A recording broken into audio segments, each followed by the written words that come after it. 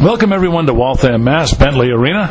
Merrimack gets set to take on Bentley. Time for our pregame coaches chat. We visit with the head coach of the Merrimack Warriors, Scott Borick. And, Scott, maybe we could just take a quick look back to Sunday, a 1-0 loss to Lake Superior, sort of a polar opposite to Saturday's opener. What were your observations? Well, I thought both teams showed a little bit of fatigue. I thought they really showed a lot of fatigue in the way that they defended that, the second game. The first game was a bit of a track meet, and there's a lot of opportunities both directions. I thought on Sunday they really kind of sat back, and it made it much harder to play offense against that. It made it much harder to get through, so we had to dump more pucks than we really wanted to. But we played hard. We just didn't necessarily compete at the puck as I like to see us do. We didn't have a lot of third efforts, and I think we, as a team, to be successful offensively, we're going to need third efforts. First effort, clearly not good enough. Second effort, not good enough. We're going to need a third effort to score goals for this team. Well, one of the things I know you talked about after the first game Saturday was the penalty kill. I thought it was much improved. They were 0 for 4 on the power play. You limited them to 3 shots on goal. What was the key to the success with the PK on Sunday? I thought, for both teams, but in particular for our team, that we just got the details of the PK better. And that's going to happen in the opening game where guys are running a little bit. Some guys are in the situation for the first time in a year. Some guys are in the situation for the first time in a Merrimack jersey. So you anticipate some seams and some looseness a little bit maybe on the details. And I thought we came back on Sunday. Our details were much better, and we made it much more difficult on them just on the zone entry, which made us spend less time in our zone, which allowed us to be more successful. It seemed like they were forced into low percentage plays. So was that a function of things like shot blocking and clogging lanes, forcing them to play from the outside? I think we defended a heck of a lot better on Sunday, and I think that pushed them to the outside. I also think they didn't have the legs to get into the middle of the rink as they did the night before. But it worked out really well for us. So obviously, the shots that we gave up that night, you anticipate winning that hockey game. But obviously, we didn't score, so we didn't win. But I was happy the way we defended as a group, and Craig gave us a real chance to win the game in net, and we just have to score. Well, that's the perfect segue to my next question. Greg Pantano got the start. I thought he was superb. He seemed like he picked up right where he left off last year.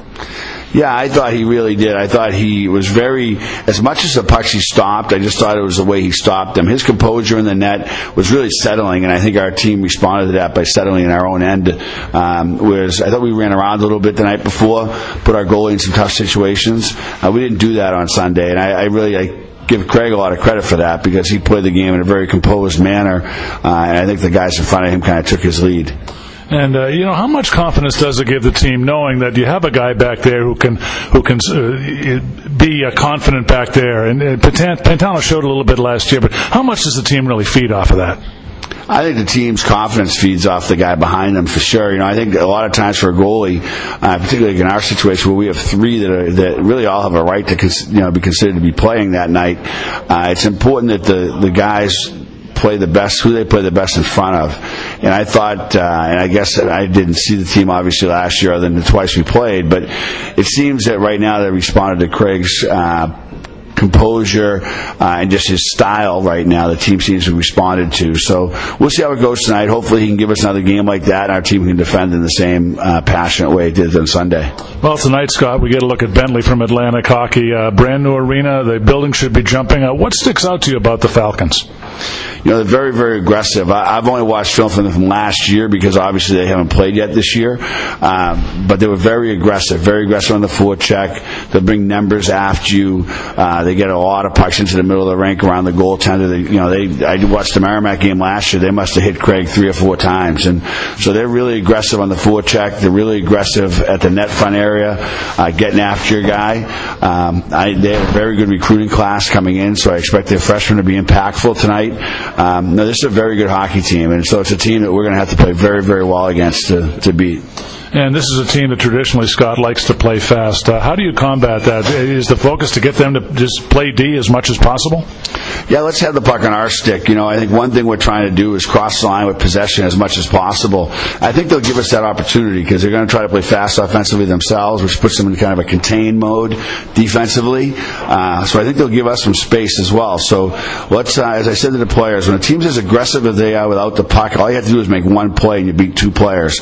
When teams as aggressive and as, I would say, impatient as they are in the defensive zone, all you need to do is get a good second or third effort on pucks and you should have numbers. So we need to use their aggressiveness and their desire to play fast to our advantage.